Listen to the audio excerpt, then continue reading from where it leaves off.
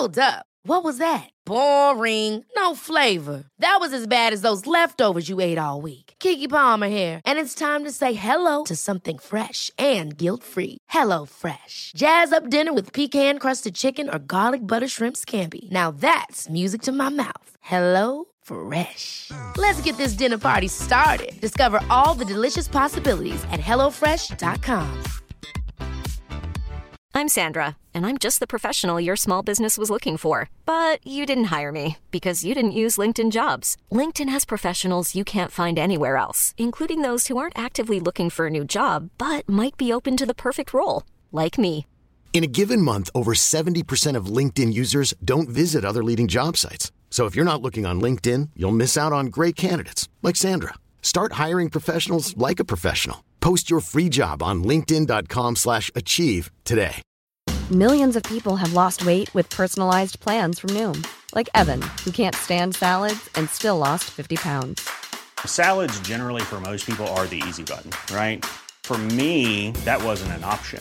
I never really was a salad guy. That's just not who I am. But Noom worked for me. Get your personalized plan today at Noom.com. Real Noom user compensated to provide their story. In 4 weeks, the typical Noom user can expect to lose 1 to 2 pounds per week. Individual results may vary.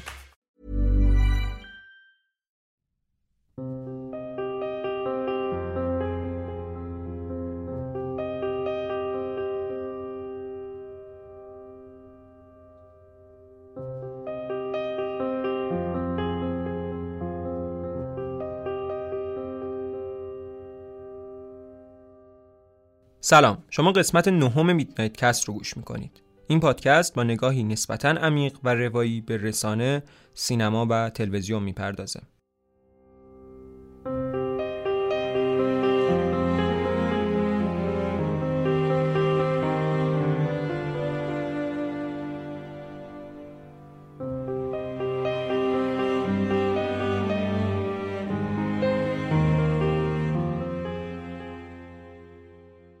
سال جدید رو بهتون تبریک میگم و امیدوارم سال بهتری رو نسبت به این چند وقتی که ازش گذروندیم سپری کنیم. در توییتر میدنایت کست که آدرسش هست میدنایت کست با یک آخرش، در ایام نوروز هر روز یکی از بهترین فیلم‌های سال 2018 رو میتونستید با یه توضیح مختصر بشناسید و اگر علاقه‌مند شدید برید ببینید. لینک معرفی کامل همه این فیلم‌ها رو در توضیحات اپیزود قرار میدم که اگر دوست داشتید توی سایت ببینید.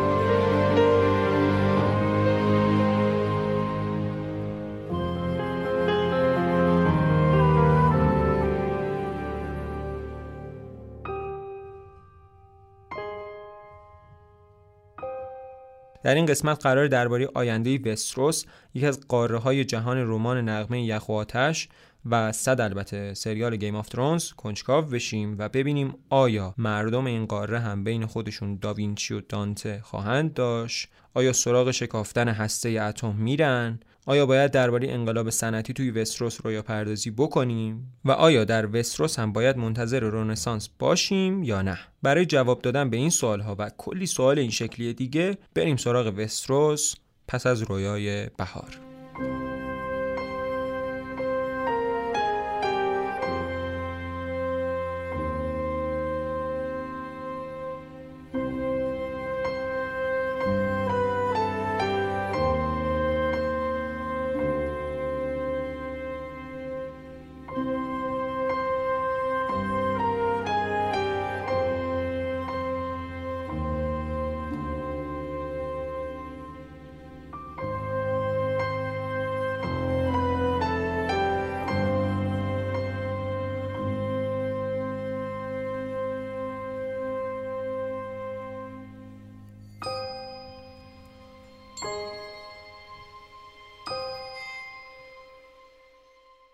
اگر احیانا طرفدار گیم آف ترونز باشید و مثل اسنوپ داگ رپر آمریکایی خیال نکنید اتفاقات سریال بخشی از تاریخ اروپا است یا رو راست بگم خنگ نباشید، احتمالاً میدونید که وستروس و اسوس در جهان فانتزی نغمه یخ و آتش قرار دارن و شاید اصلا درست کردن پادکستی واسه بررسی آینده این دوتا قاره بیهوده باشه، چون این جهان فانتزیه و نیازی نیست آینده‌ای داشته باشه.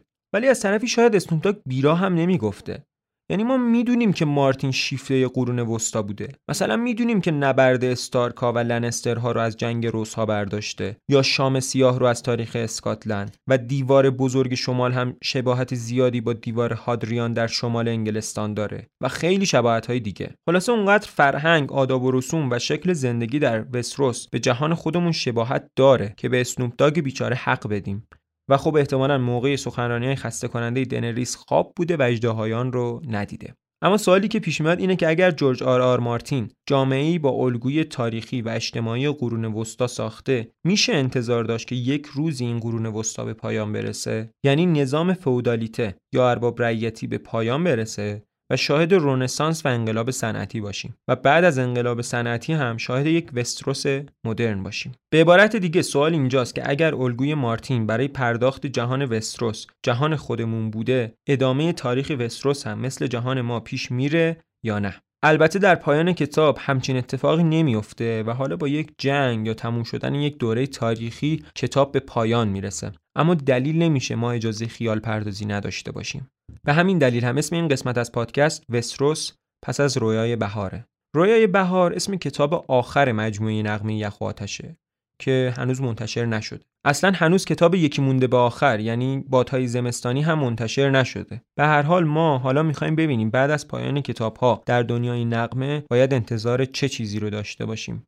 در این قسمت از پادکست بررسی میکنیم که چه اتفاقی باید بیفته که در آینده دور یکی از نوه‌های جان اسنو با زیرپوش رکابی و شلوار ماماندوز تو اینستاگرام به خون پاک شمالی و استارکیش افتخار کنه و به دورنی‌ها بد و بیراه بگه. برای رسیدن به آینده‌ای که انتظارش رو داریم، وستروس باید 3 فاز اساسی رو کم و بیش طی کنه.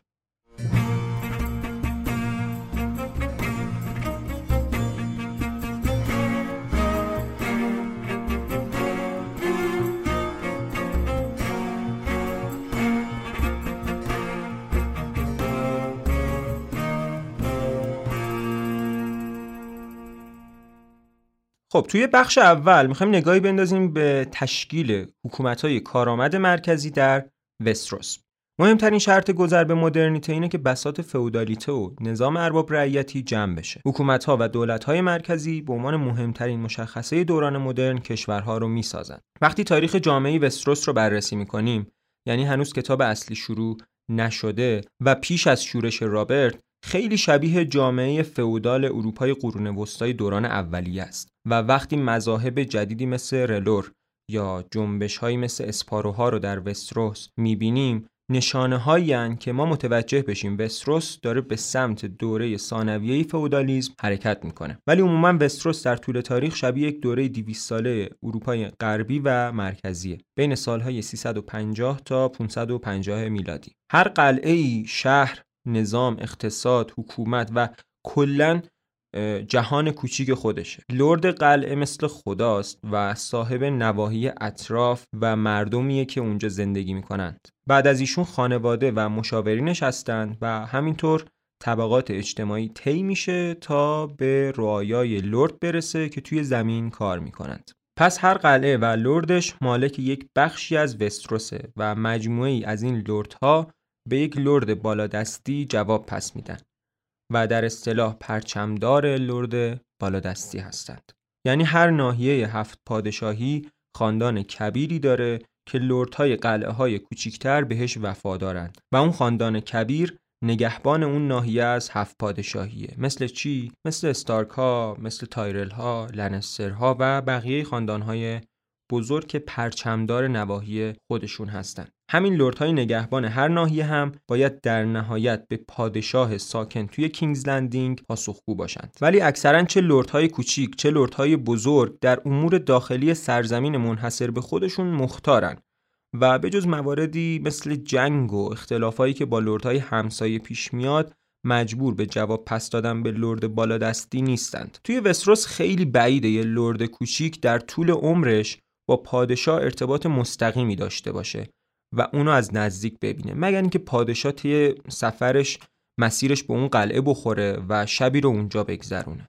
البته لرد یک منطقه میتونه دست پادشاه لقب بگیره که در اون صورت هم روحش شاد. خب حالا سوال اصلی که مطرحه اینه: چی شد توی جهان خودمون نظام فئودالیته بر افتاد و به جاش دولت‌های مرکزی کارآمد سر کار اومدن؟ پاسخ کوتاه احتمالاً برمیگرده به تاریخ جنگ‌های قرون وسطا. تو طرف حمله کننده ارتش‌ها از طریق مکانیزم بالا به پایینی که قبلا توضیح دادم احضار می‌شدن و این خب یک هزینه خیلی بالایی برای طرف مهاجم برمی‌داشت، چون پول تأمین و تجهیزات و اینا واقعا کمرشکن بود. اما اون طرف قضیه، طرف دفاع کننده، پشت دیوار قلعه ها قایم می شدن و قلعه ها آذوقه کافی برای طولانی مدت رو داشتن، ابزار دفاعی واسه جنگ رو داشتن و مثل یک کشتی جنگی زمینگیر و ثابت بودند. وقتی یک ارتش عظیم به این قلعه ها حمله می کرد، اینا پشت دیوار قلعه منتظر می موندن و به موقع روی سر دشمن تیر آتشین و قیر داغ و سنگ و پوست موز و هرچی میتونستن میریختن. بعد ارتش دشمن چون تلفات زیادی میداد مجبور به عقب نشینی میشد. همین زمان زیادی که اینا اونجا بودن و خب بالاخره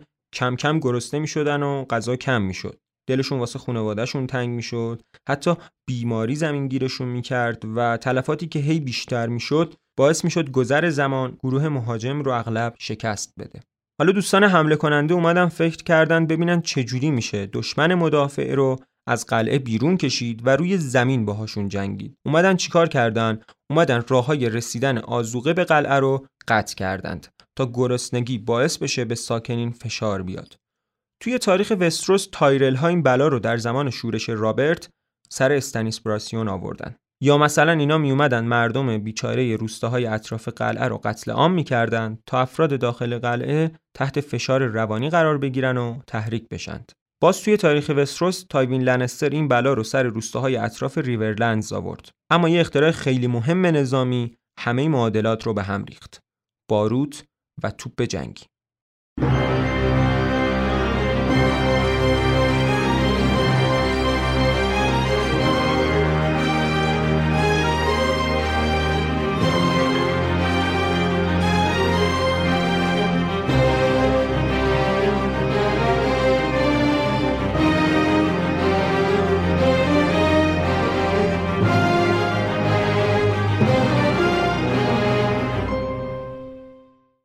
با اختراع توپ جنگی دیگه قایم شدن پشت دیوارها فایده‌ای به حال کسی نداشت. ارتش مهاجم دیوارهای مدافع رو با توپ‌های بزرگ جنگی که خیلی قدرتشون بیشتر از منجنیق بود نابود می‌کرد. وقتی دیوارها از بین میرفت، ارتش حمله کننده وارد شهر میشد و جنگ از پشت دیوارها به داخل کوچه کشیده میشد. خیلی از مورخین تاریخ دقیق تموم شدن قرون وسطا رو روز سه‌شنبه 29 می 1453 میلادی میدونند. تو اون روز سلطان محمد فاتح عثمانی شهر کنستانتیپل که بعداً شد قسطنطنیه و الان بهش میگن استانبول رو با همین توپای جنگی فتح کرد و امپراتور روم شرقی شد. سلطان محمد با توپای جنگی تونست یکی از بزرگترین شهرهای زمان خودش رو فتح کنه و قوانین جنگ رو برای همیشه تغییر بده. پس لرد مدافع نمیتونست مثل قدیم پشت دیوارها بشینه تا یه جور کلک دشمنش کنده بشه. باید ارتشش رو بیرون می آورد و رو در رو با دشمنش می جنگید. حالا چیزی که تو جنگ مهم بود دیوارهای محکم و استوار نبود، بلکه ارتش عظیمی بود که اگر نداشتید محکوم به شکست بودید. پس هر حکومت و قلعه‌ای برای بقا نیاز به ارتش‌های عظیم‌تر و مجهزتر داشت. همچین ارتشی هم طبیعتاً خیلی گرون بود و هزینه‌های زیادی رو روی دست لردها میذاشت. پس لردها نیاز به پول بیشتری داشتند و این لزوم وجود یک سیستم مالیاتی کارآمدتر رو نشون میداد. نهایتاً کار به جایی کشید که قلعه‌های بزرگتر یا همون چیزی که بهشون میگفتیم لردهای بالادستی مجبور شدن که از مردم نواحی دوردست‌تر مستقیما خراج بگیرن و عناصر واسطه رو حذف کنند. چون به هر شکل لردهای کوچیکتر داشتن بخش زیادی از این خراج‌ها رو خرج قلعه‌های نقلی و کوچیک خودشون میکردن که لازم بود این خراج‌ها جای دیگه‌ای هزینه بشن. پس لردهای پایین دستی از چرخه سیاسی حذف شدن و به این ترتیب نظام ارباب رعیتی به سرانجام رسید. حالا دیگه رعایای سابق مستقیما به یک دولت مرکزی پاسخگو بودند و اینطوری نبود که به اون اربابی که هر روز سر زمین می‌بینند جواب پس بدن. این ماجرا تا اونجا ادامه پیدا کرد که مردم سهمی از اون دولت نامرئی که دیگه سر زمین نمی‌دیدند رو خواستار شدند و اینطوری جریان‌های انقلابی شکل گرفت. بعد با یک سری تحولات میانی به عصر جدید رسیدیم.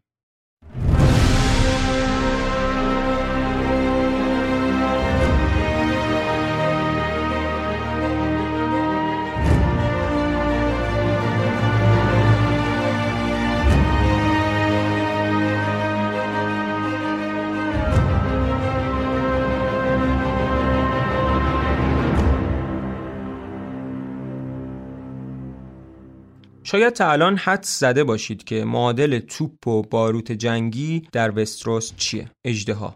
اگر ما تو جهان خودمون سلطان محمد فاتح داشتیم، توی وستروس هم اگان تارگریان فاتح داشتیم که با 3 اژدهاش از دراگونستون حمله کرد و تمامی نواحی مرکزی به جز دورن رو تسلیم خودش کرد. ضمناً به جای قسطنطنیه هم هرنهال داشتیم که یک دژ تسخیرناپذیر بود که معروف بود کسی نمیتونه حتی دروازه‌هاش رو به روی خودش باز کنه. ولی اگان فاتح از راه هوایی با اژدهاش بالریون، هرنهال و تمام ساکنان اونجا رو زنده سوزون و اون قلعه الان در زمان حال داستان مخروبه‌ای بیش نیست. اما چرا سقوط هرنهال مثل سقوط بیزانس قرون وسطای وستروسی و سیستم ارباب رعیتی رو نابود نکرد و وستروس هنوز هم بعد از گذشت 300 سال از حمله اگان همچنان توی همون سیستم حکومتی مونده؟ دلیلش واضحه. 2 فرق اساسی بین اژدها و توپ وجود داره. اول اینکه اژدها مثل توپ نیست که اگه بخوای در مقابلش مقاومت کنی بتونی مشابهش رو بسازی. تنها راه اژدها داشتن در وستروس تارگریان بودنه. و دوم اینکه حتی با برتری عددی خیلی بالا هم نمیتونید دشمنی که اژدها داره رو توی دشت شکست بدید. نبرد دشت آتش و نابودی قاطع ارتش متحد لنسترها و گارتنرها توسط 3 اژدهای اگان در تاریخ وستروس این موضوع رو اثبات میکنه. بنابراین تنها راه چاره اینه که تسلیم بشید و زانو بزنید. تمام لردهای وستروس هم موقع حمله اگان همین کارو کردن. مثلا تو تاریخ شمال ما تورهن استارک رو داریم که تسلیم شد و به شاهی که زانو زد معروف شد. اما همینطور که دونستیم تنها نقطه‌ای که در مقابل اگان مقاومت کرد دورن بود. اون هم نه با ارتش بزرگ، بلکه با استفاده از استراتژی زمین سوخته و نبردهای چریکی و شبیخونهای ناگهانی با تعداد افراد خیلی کم، طوری که اصلاً فرصت نمیشد از اژدها استفاده کرد. این روش خیلی کم هزینه بود و عملاً نیازی به سیستم مالیاتی قوی نداشت که در نتیجه به یک دوران مدرن ختم بشه. حالا با هوای دورن و بیماری‌های رایج اونجا تاب و توان ارتش اگان رو گرفته بود و یکی از اژدهایان اگان اونجا جونش رو از دست داد و اگان بیخیال دورن شد. و اینجا باید برای مارتل ها دست بزنیم، ولی برای مارتل های داخل کتاب، نه مارتل های سریال. شاید اگر نبردهای بیشتری بین خود تارگریان ها که اژدها داشتند اتفاق می افتاد و وستروس بین اژدها داران تارگریان تقسیم می شد و هر کدوم از اونها برای خودش کشوری تأسیس می کرد و پایگاهی درست می کرد، می شد انتظار داشت مشابه اتفاقی که برای توپ افتاد برای اژدهایان هم بیفته. ولی در طول تاریخ وستروس فقط یک نبرد بین اژدها داران شکل گرفت که اسمش خیلی معروفه، رقص اژدهایان، که اسم کتاب 5 مجموعه نغمه یخ و آتشه. این جنگ بر سر جانشینی تاج و تخت بود و در اون یکی از طرفین به طور کامل نابود شد و اصلا کار به جایی نرسید که یک فضای رقابتی دائم خلق بشه. در ضمن توی اون جنگ بسیاری از اژدهایان مردند و اصلا میشه گفت منقرض شدند. بنابراین این جنگ نه تنها کمکی به پایان فئودالیته در وستروس نکرد، بلکه با از سر راه برداشتن اژدهایان به عنوان تنها ابزارهای تغییر دهنده روال جنگ، پایه‌های نظام فئودالی رو محکم‌تر کرد. در نهایت باید اینطوری نتیجه بگیریم که اژدها اونقدر سلاح مخوف و منحصر به فرد یا خاندانی هست که بیرون کشیدن ارتش دشمن و تقابل بین ارتش‌ها هیچ وقت با وجودش اتفاق نمیفته و راهی به جز تسلیم یا مبارزه چریکی مشابه کاری که دورنی‌ها کردند باقی نمیذاره. پس لردها هم نیاز به ارتش‌های بزرگتر و گرونتر ندارن و بدون این نیاز هم لزومی به حذف واسطه‌ها برای گرفتن مالیات و تشکیل حکومت مرکزی نیست. این نکته نشون میده چقدر تحولات تاریخی رندوم و وابسته به شانسند و چقدر بستگی به عناصر سازنده هر جهان و جامعه دارند. اگر هرگز در وستروس توپ، بارود یا هر چیزی به قدرت تخریبگری اینا پیدا نشه که همزمان به قدر اژدهایان هم انحصاری و مهلک نباشه، ممکنه وستروس تا ابد تو همون فئودال باقی بمونه، یا ممکنه وستروس مسیر جامعه فئودال به جامعه مدرن رو طور دیگه‌ای طی بکنه که مشابهش رو در جهان خودمون ندیدیم.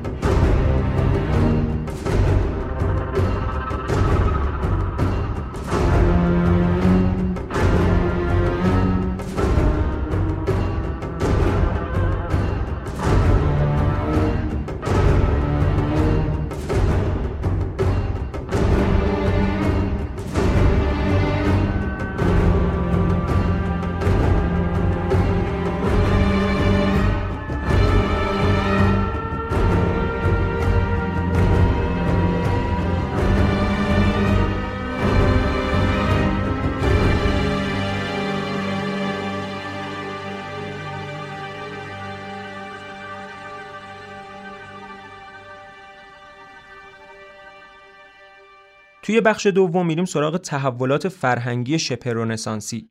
حتی اگر فرض کنیم توی وستروس خبری از جامعه فئودال نیست، باز هم شرایط برای رسیدن به دوران جدید مهیا نیست. جنبش‌ها و حرکت‌های فرهنگی همون چیزهایی هستند که دوران گذار بین دو عصر ارباب رعیتی و جدید به حساب میان. پس لازمه که وستروس هم داوینچی‌ها و دانته‌های خودش رو داشته باشه. اتفاق افتادن رنسانس خیلی پیچیده تر از پایان فئودالیسمه. برعکس فئودالیسم نمیشه یک عنصر خاص رو به عنوان شروع رنسانس در نظر گرفت. رنسانس خودش معلول چند تا عامل پیچیده است و یک شبه و ناگهانی رخ نداده. دست کم 3-4 قرن طول کشیده، ولی باز با این وجود میشه گفت جرقه‌های اولیه‌اش قبل‌تر از فتح قسطنطنیه و پایان حکومت ارباب رعیتی خورده بود.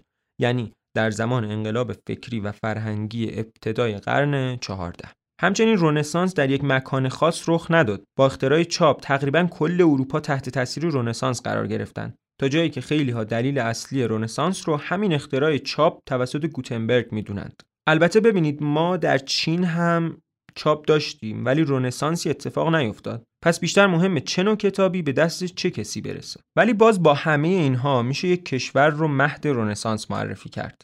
ایتالیا و به خصوص شهر فلورانس. تئوری‌های زیادی برای اثبات این ادعا وجود داره، ولی شاید قوی ترینش این باشه: سطح رفاه و ثروت در قرون 14 تا 17 فلورانس بالا بود. مردم فرصت داشتن به جز کار به هنر و ادبیات و علم و اینجور چیزا فکر کنند و به همین دلیل بستر مناسبی برای رنسانس فراهم بود. پس از همه این حرفا چه نتیجه‌ای میگیریم؟ کجا در وستروس شرایط اون زمان فلورانس رو داره؟ یعنی مردمش در رفاه زندگی میکنن و چیزی هم تهدیدشون نمیکنه. با این شرایط شمال وستروس از لیست ما خط میخوره. هم قلعه ها و شهرها خیلی دور افتادن، هم وحشی ها مدام به دیوار و روستاهای شمال حمله میکنن. با وجود آب و هوای خیلی سرد و حیوانات وحشی شمال هم خیلی نمیشه انتظار زیادی از مردمش داشت. و اونا فقط میتونن فکر زنده موندنشون باشن، نه اینکه شک میکنم پس هستم. اگر نظر من رو بخواید، اصلا دلیل اینکه شمالی ها تا به جنوب میان سری کشته میشن همینه. چون به خاطر خطراتی که توی شمال وجود داره باید اینا کنار هم زندگی کنن و به هم اعتماد کنن. به همین دلیل تبدیل به آدمهای ساده لوحی شدن و سری گول میخورن و اعتماد میکنن. پس توی جنوب به راحتی کشته میشن. قسمت‌های مرکزی هم مثل ریورلندز پر از روستاهاییه که اهالیشون مدام حرف میزنن. آخرش هم جیبتون رو میزنن میکشنتون. اونجا هم همه فکر اینن که محصولاتشون سالم بمونه و هدف هم زنده موندن مثل شمال. توی کینگز لندینگ هم به گواه تیریون خبری نیست و پر از کثافته و کستری راک هم که صخره است. خب پس نه غرب، نه شرق، نه نواحی مرکزی و نه شمالی. کجا باقی مون؟ مناطق جنوبی مثل ریچ. منطقه‌ای که پرچمدارشون خاندان تایرل هاست. ریچ خیلی جای خوش آب و هواییه، مثل گیلان یا شیراز خودمونه. البته تا وقتی که سیل دامنشون رو نگرفته. اسم قلعه خاندان تایرل ها های گاردنه، یه چیز تو مایه‌های باغ برین. البته این ترجمه‌های دم دستی رو استفاده نکنیم بهتره. شما هم توی خونه تکرار نکنید، خطرناک. نشان این خاندان تایرل هم که گل رزه. خاندانی که قبل از تایرل ها هم در قدرت بود اسمش گاردنر بود که اونا هم میشن باغبان ها. البته بازم میگم از این ترجمه های من در آوردی بپرهیزیم بهتره. سر سلسله قبایل بزرگ این منطقه یه یارویی بود به اسم گارت سبزدست. همینطور که کاملا واضح و روشنه، مارتین اصرار داشت که سرسبز و خرم بودن ریچ رو بکنه توی چشم و چال ملت. ولی سوال اینجاست که آیا مردم عادی در ریچ به اندازه لردهاشون زندگی مرفهی دارند؟ جواب خیره. شاید زندگی مردم ریچ از شمال بهتر باشه، ولی همچنان توی این نظام ارباب رعیتی گیر افتادن و باج و خراج میدن. با این همه در ریچ یک شهر وجود داره به اسم اولد تاون که با وجود امتیازات بیشتر اشرافزاده ها نسبت به روستاییان، اما این شهر تقریبا خودمختاره و به هیچ جایی در وستروس جواب پس نمیده. اولد تاون قدیمی ترین شهر وستروسه. اصلا اسمش روشه دیگه. بعد از کینگز لندینگ اولد تاون بزرگترین شهر وستروس هم هست. و خب یک شهر فرهنگیه که دورنی ها وقتی میخواستن به وستروس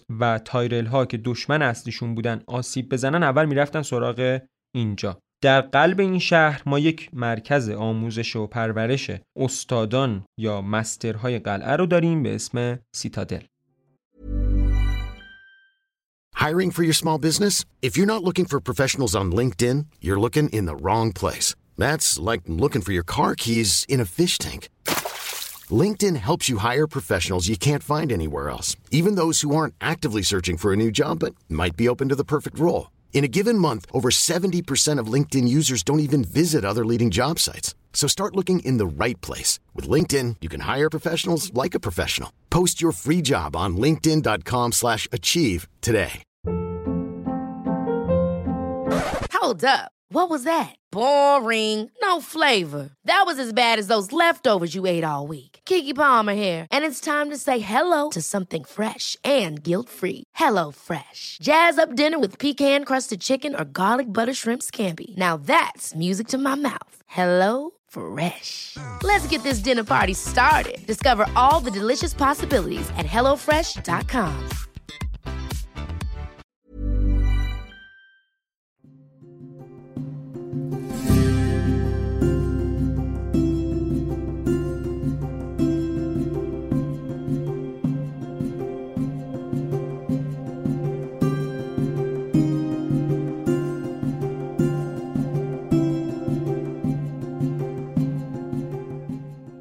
استادها در سیتادل با فراگیری هر مهارتی از طب پزشکی و تاریخ و استراتژی جنگی تا رسیدگی به کلاغ‌های نامه‌بر و ICDL و اینا زنجیر ویژه‌ای میگیرن و در نهایت این زنجیرها به هم بافته میشن تا نشانی از میزان تبحر و استادی هر مستر باشه. بعد از تموم شدن آموزش‌ها هم به قلعه‌ها و مناطق مختلف وستروس اعزام میشن تا به لرد اونجا خدمت کنند. به نظر میرسه سیتادل گزینه ایدئالی برای وقوع یک رنسانس باشه. کسایی که توی قلعه زندگی میکنن به فکر مردن از گرسنگی نیستن و دارن توی یه جای خوشاب و هوا تو مرکز شهرنشینی وستروس زندگی میکنن.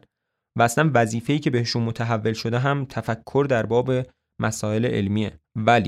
ولی بازم سیتادل با وقوع یک رنسانس فاصله زیادی داره. چرا که اولا وظیفه مهم خدمت به لردها این مسترها رو جوری بار آورده که عملگرا باشن و علوم انتزاعی یا مسائلی که قرار نیست همون لحظه به لردهاشون خدمتی بکنه براشون اهمیتی نداره. دوما خود حاکمیت اولد تاون تا حدی شبیه کلیساهای قرون وسطاست و دانشجوهاش رو محدود میکنه. البته هنوز در کتاب‌ها اونقدر وقت زیادی رو توی اولد تاون نبودیم. باید بگذره ببینیم تجربه سمول تارلی اونجا چطوریه و چی میگذره بهش. نکته دیگه اینه که این استادها توی سیتادل بیشتر دنبال تاریخن، نه علوم نظری و هنر و ادبیات. ولی خب یک تحرکاتی در سیتادل گاهی شکل میگیره.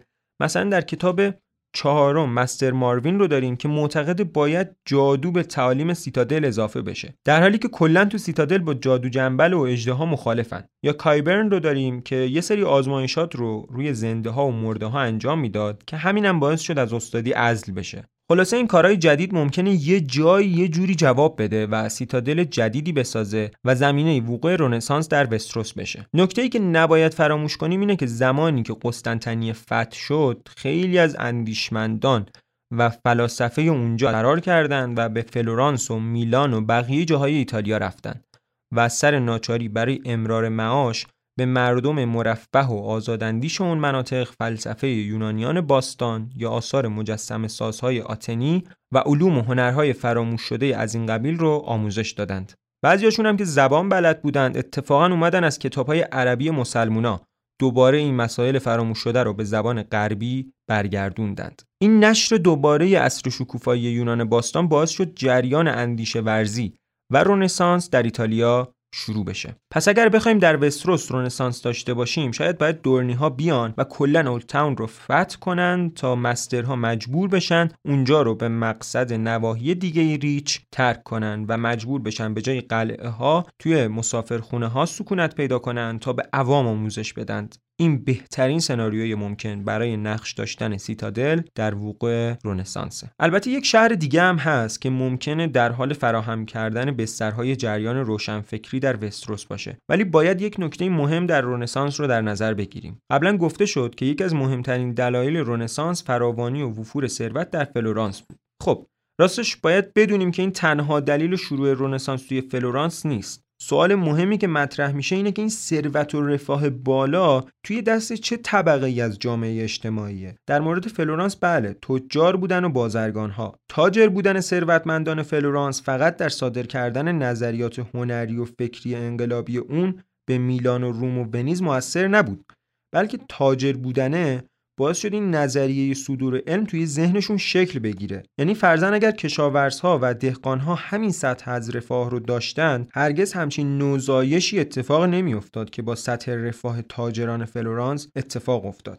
توی تاریخ بارها دیدیم که دهقانها به ثروت دست پیدا کردند و کک جامعه هم نگزیده. در تاریخ چین این شرایط خیلی پیش اومده. در تاریخ روسیه اصلا طبقه کلاک‌ها که قشر ثروتمند و کشاورز روسیه بودند، با بالا رفتن ثروتشون رفتن زمینای اضافی رو خریدن و برای خودشون یه نظام شبه فئودالی ساختن. در ایتالیا اما به خاطر ارتباط بازرگانان با آدم‌های درست حسابی، سطح فکری و فرهنگی اونا بسیار بالاتر از همرده‌های پیشه‌ور یا کشاورزشون بود و بنابراین قشر بازرگانان و تجار در رفاه نسبی قرار گرفتند و مجال تفکر درباره چیزهای عالی‌تر و انتزاعی‌تر رو پیدا کردند. همینطور که قبلا هم چند بار گفته شد، رنسانس پدیده‌ای تک عاملی نبوده و فاکتورهای زیادی در اون مؤثر بودند که اهمیت اقتصادی فلورانس قرن 14 از مهمترین فاکتورهاش به حساب میاد. پس دوباره برگردیم به استروس و دنبال جایی بگردیم که در عین رفاه بالای ملت شاهرگ اقتصادی مهمی هم به حساب بیاد و مراودات تجاری زیادی در اونجا صورت بگیره. جواب کم و بیش مشخص شد فکر میکنم. براووس.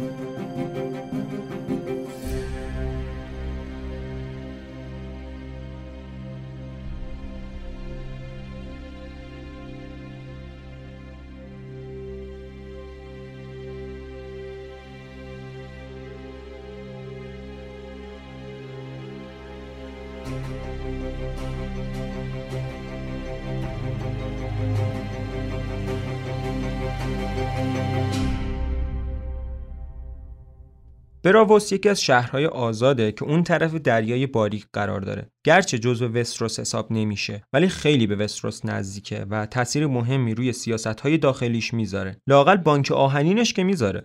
اصلا همین بانک آهنین یک نمونه جالب از یک سیستم شبه بانکداری مدرنه و کارش هم مشابه کاریه که دونرها و حامیان مالی احزاب سیاسی در آمریکای امروزی میکنن. این بانک‌ها در قالب یک سوپر پک به یکی از نامزدهای ریاست جمهوری یا سنا یا کنگره کمک مالی میکنن و این نامزدها بعد از برنده شدن اگر دستورات و برنامه‌های این حامی مالی رو اجرا نکنند، رسما در انتخابات بعدی برنده نخواهند بود. چون نه تنها کمک مالی دیگه‌ای دریافت نمیکنند، بلکه میلیونرهای حامیشون میرن سراغ رقباشون که از اونها حمایت کنند. این پروسه خیلی شبیه کاریه که بانک آهنین میکنه که مثلا بعد از اینکه سرسی چند بار بدقولی کرد و قرض لنسترها رو به بانک پرداخت نکرد، نماینده بانک به شمال رفت و به استنیس کمک کرد تا سرسی رو سرنگون کنه. فقط یه نکته بگم که این توی سریال برعکسه، یعنی در سریال خود استنیس پا میشه میره براووس و کمک میگیره. پس به این ترتیب شاهرگ اقتصادی غرب جهان نغمه براووسه و محل میعاد وستروس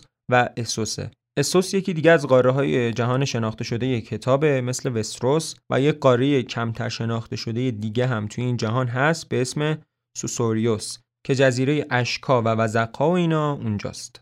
پس محموله‌های تجاری دو قاره از براووس میگذره و حتی مهمتر خیلی از بازرگان‌ها و مسافران وستروسی برای رسیدن به ریچ، دورن و کستل راک از راه دریا باید از ترس آهنزادگان و دزدان دریایی غرب وستروس از سواحل شرقی دریای باریک و بندرهای جزیره براووس برای انتقال بار و استراحت و توقف بین راهی استفاده کنند. نمونهش میشه سفر سمول تارلی که در کتاب توی مسیر سفر از دیوار به سیتادل یک توقف کوتاه در براووس داشت و بدون اینکه بفهمه با آریا استارک هم ملاقات کرد. سازمان مهم دیگه‌ای که در براووس قدرت نمایی میکنه و تقریبا مورد اعتماد همه طبقات قدرت در براووس، خانه سفید و سیاه و معبد پرستندگان خدای بی‌نهایت چهره است که مردان بیچهره به دلایل مرموزی که هنوز در کتاب مشخص نشده و در سریال هم پیچوندنشون با آمیزه‌ای از هنر و علم و جادو چهرهشون رو تغییر میدند. حالا ما اصلا کاری نداریم که نقشه بزرگ این بیچهره ها که یه سرنخ‌هایی هم تو کتاب دادن بهمون چیه، ولی قطعا نقشهشون بیشتر از اون چیزیه که توی سریال دیدیم. چیزی که فعلا برای ما مهمه جایگاه سیاسی و اجتماعی این معبده. براووس در واقع به دست بردگان سابق والریا ساخته شده که از دست اژدها سالارها فرار کرده بودند و در منتهی علیه غربی اسوس در مجمع الجزایر براووس پناه گرفته بودند. اینطوری که کاراکتری به اسم مرد پیر مهربان برای آریا تعریف میکنه، برده‌های والریان‌ها که از سوسوریوس و جزایر تابستان به شرق منتقل شده بودند، در اوج زجر و بدبختی طاقتشون تموم میشه و آرزوی مرگ میکنن و در این حین سر و کله قدیسی پیدا میشه که هدیه مرگ رو به کسی که خودش بخواد میده. آدم یاد مونولوگ معروف هملت میفته که میگفت اگر خواب مرگ دردهای قلب ما و هزاران آلام دیگر را که طبیعت بر جسم ما مستولی میکند پایان بخشد، غایتی است که البته باید آرزومند آن بود. به این ترتیب فرقه‌ای بین این برده‌ها شکل گرفت که مرگ رو به عنوان امری قدسی و پایان دهنده مهنت دنیا میپرستیدند و بالاخره به شیوه نامعلومی این هدیه رو به خود برده‌دارا هم میدادند. یک تئوری هست که میگه نابودی والریا کار همین برده‌ها بوده. به هر شکل برده‌ها با این عقاید که طی نسل‌ها توی وجودشون حک شده و جزوی از هویتشون شده، براووس رو میسازن و داخلش خانه سیاه و سفید رو برپا میکنند که هنوز هم قدرتمندترین سازمان سیاسی و فرهنگی اونجاست. حقیقتاً داستان شکلگیری براووس خودش یک پادکست بسیار جالب میتونه باشه. وجود بیچهره‌ها خودش احتمالاً مانع رنسانس باشه. سازمانی که عقاید قدیمی و کهنه و البته مرموزی داره و هر جا انحرافی از اون عقاید ببینه امکانش رو داره بدون هیچ عواقبی مخالفین رو به قتل برسونه. نهایتاً تقابل و تعارض با عقاید جدید چیزی مثل حسن مصباح یا حشاشیون میشه که قطعاً جلوی پیشرفت رو میگیره. اما خب شاید اهمیت اقتصادی براووس و ضرورت حاکمیت قانون برای امن شدن مسیرهای تجاری نهایتاً شهر رو نجات بده و ترکیب گسترده نژادها، عقاید و مذاهب در براووس در دراز مدت زمین ساز سرنگونی یا ضعیف شدن قدرت خانه سیاه و سفید بشه. تا اون موقع خیلی نمیشه به رنسانس در براووس دلخوش کرد. بنابراین نهایتاً وستروس برای اینکه شاهد رنسانس باشه نیاز به تحولی اساسی در یکی از مناطقش داره. یک زلزله فرهنگی نیازه تا بتونیم امیدوار باشیم وستروس هم شاهد یک جریان روشنفکری واقعی باشه. به نظر میرسه بهترین نامزدها برای میزبانی این زلزله یکی از دو شهر اولد تاون یا براووس باشه. در هر دو جا سازمان‌های مستبدی داریم که جلوی پیشرفت رو گرفتند. در اولد تاون سیتادل و در براووس معبد بیچهره‌ها. پس نیاز داریم که سیتادل ضعیف یا اصلاح بشه و یا اصلا اولد تاون سقوط کنه تا در ریچ شاهد رنسانس باشیم. اون طرف هم نیاز داریم که در براووس خانه سیاه و سفید به مرور زمان ضعیف‌تر بشه و مثلا یه نشونه‌هایی از حاکمیت یک قانون مرکزی در اون شهر ببینیم.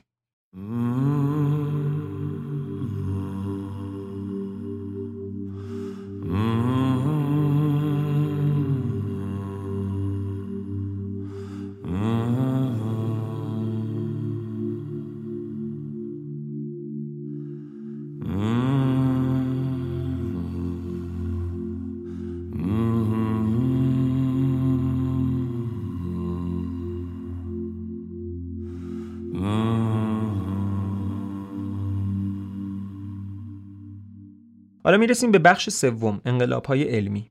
در نهایت لازمه که حکومت‌های مرکزی تشکیل شده به لطف براندازی ارباب رعیتی و جریان روشنفکری که بعدش به وجود میاد نتیجه عملی بدند. یعنی به لطف این حکومت‌ها نخبگان وستروس در رفاه کافی قرار بگیرن، در محیط فرهنگی بازی تنفس کنند که جرأت زیر سوال بردن سیستم‌ها و نظرات حاکمیت رو داشته باشند و اصلا روش‌های قدیمی رو کنار بذارن و با رو آوردن به روش‌های تجربی زمین ساز انقلاب‌های علمی بشن. موضوع اینه که اکثرا انقلاب‌های علمی رو جزئی از رنسانس به حساب میارن، در حالی که اگه رنسانس رو اون حرکت فرهنگی فلورانس در قرن 14 و 15 بدونیم، پس انقلاب‌های علمی نه جزئی از رنسانس بلکه نتیجه و واکنشی به رنسانس هستند. بیشتر جرقه ابتدایی انقلاب‌های علمی رو انتشار 2 تا کتاب میدونند. اولی گفتاری در باب چرخش کرات سماوی اثر نیکولاس کوپرنیک و دومی ساختار بدن انسان نوشته آندراس وزالیوس. اولی اطمینان بشر از جایگاهش رو به چالش کشید، دومی دید تازه‌ای نسبت به طبیعت مادی انسان به همه نشون داد. اولی منجر به این شد که نهایتاً گالیله و نیوتنی در آینده فیزیک داشته باشیم و دومی هم پایه علم پزشکی مدرن شد. نویسنده هیچ کدوم از این کتاب‌ها ایتالیایی نبودند. کوپرنیک که لهستانی بود و وزالیوس هم بلژیکی. بنابراین موضوع انقلاب‌های علمی فراتر از جریان فرهنگی رنسانسه. شاید رنسانس باعث شد که جامعه اروپایی بیشتر بپذیره این ایده‌ها و شیوه‌های جدید علمی رو. مثلا نظریه کوپرنیک شدیداً تکریم شد، ولی سوال اصلی اینه که اصولاً چی میشد که خود این دانشمندها و نخبگان هم نسبت به شیوه قدیمی بررسی ذات جهان و انسان، چیزی که آدم‌هایی مثل دکارت و دانته هم از کاربرانش بودند، شک کنند.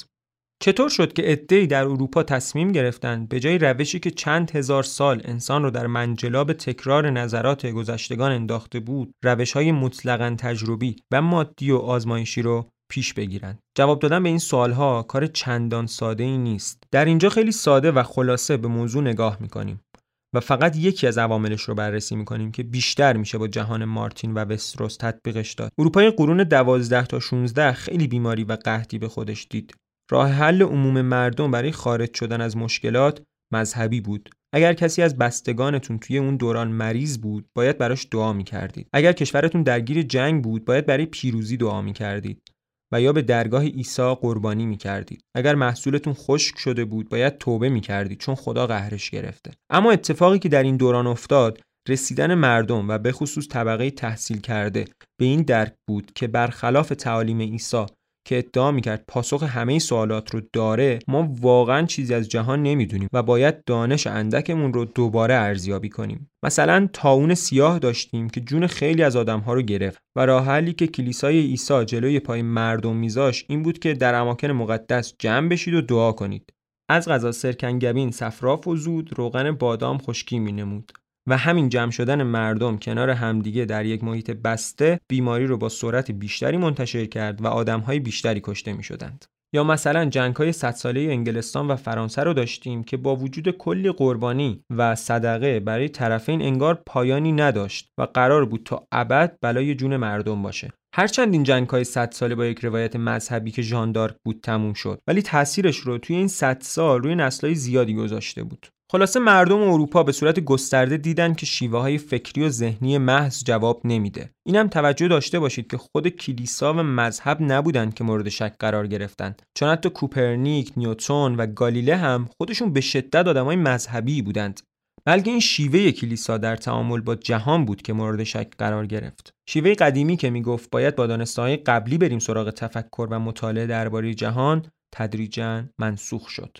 معروفه که در قرون تاریک، یعنی دوره نزول شرایط اقتصادی و فرهنگی اروپا، بین متفکران بحث و دعوایی سر این بود که اسب چند تا دنده داره و هر کدوم از طرفین برای اثبات ادعای خودشون منبعی از یونان باستان رو می‌کردند و در این حال هیچ کسی فکر نکرد خب شاید کالبد شکافی اسب راه بهتری باشه، چون به راحتی میتونی دنده‌هاشو بشماری. سرراست بگم فاصله گشتن بین کاغذها و گشتن بین گوشت و استخوان اسب‌ها همون انقلاب علمی بود.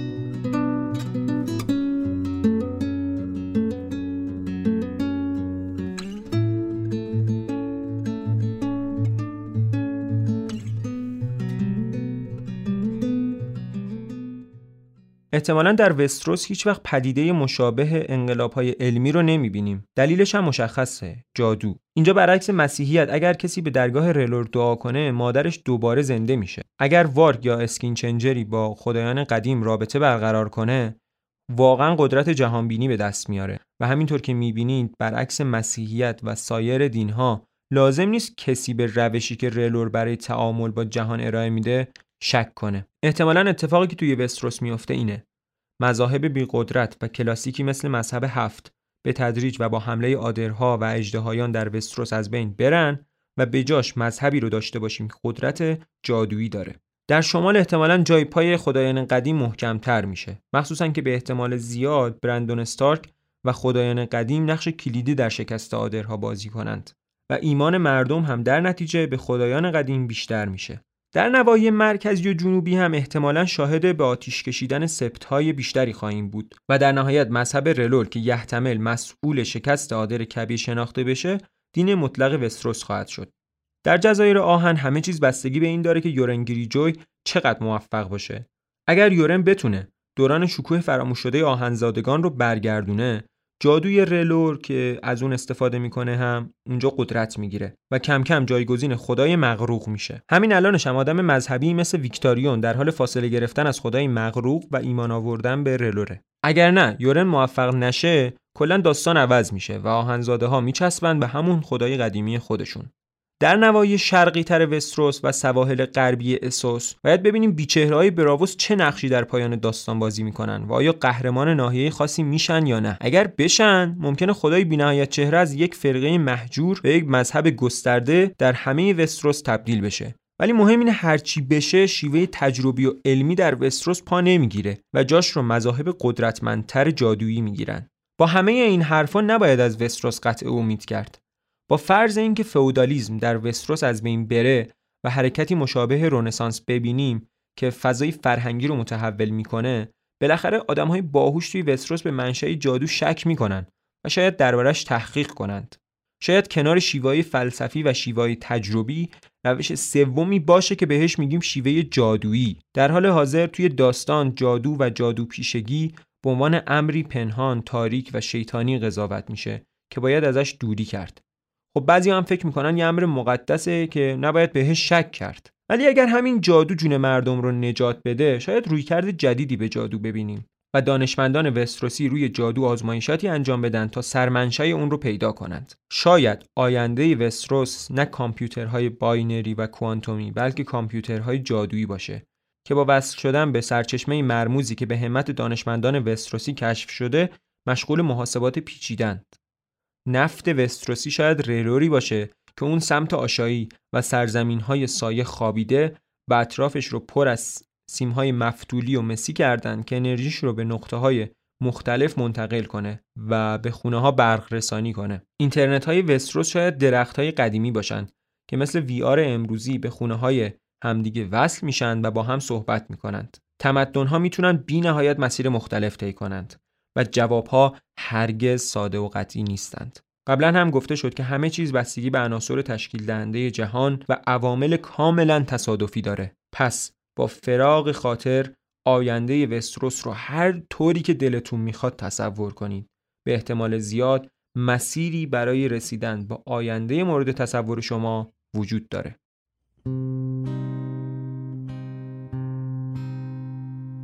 And who are you?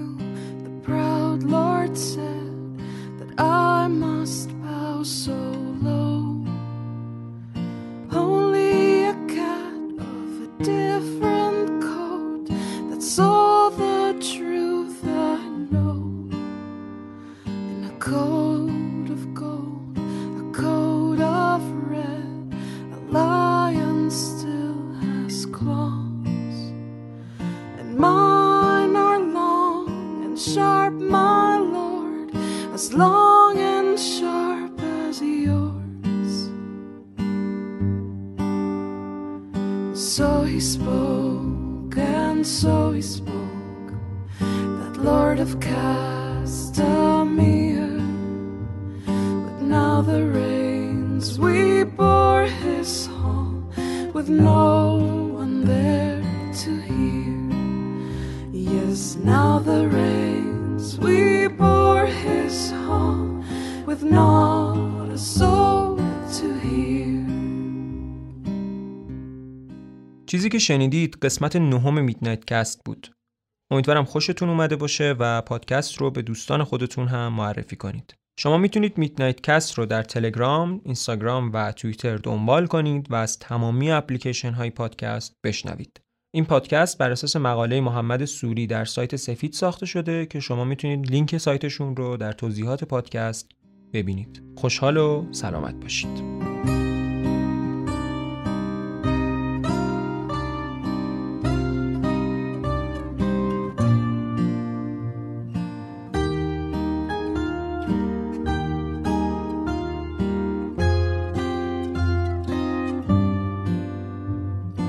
So he spoke, and so he spoke, that Lord of Castamere.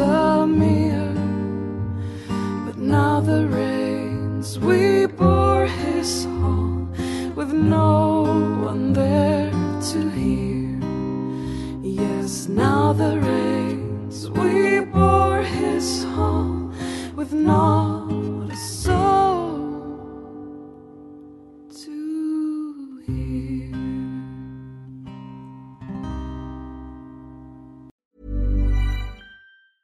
Ever catch yourself eating the same flavorless dinner 3 days in a row?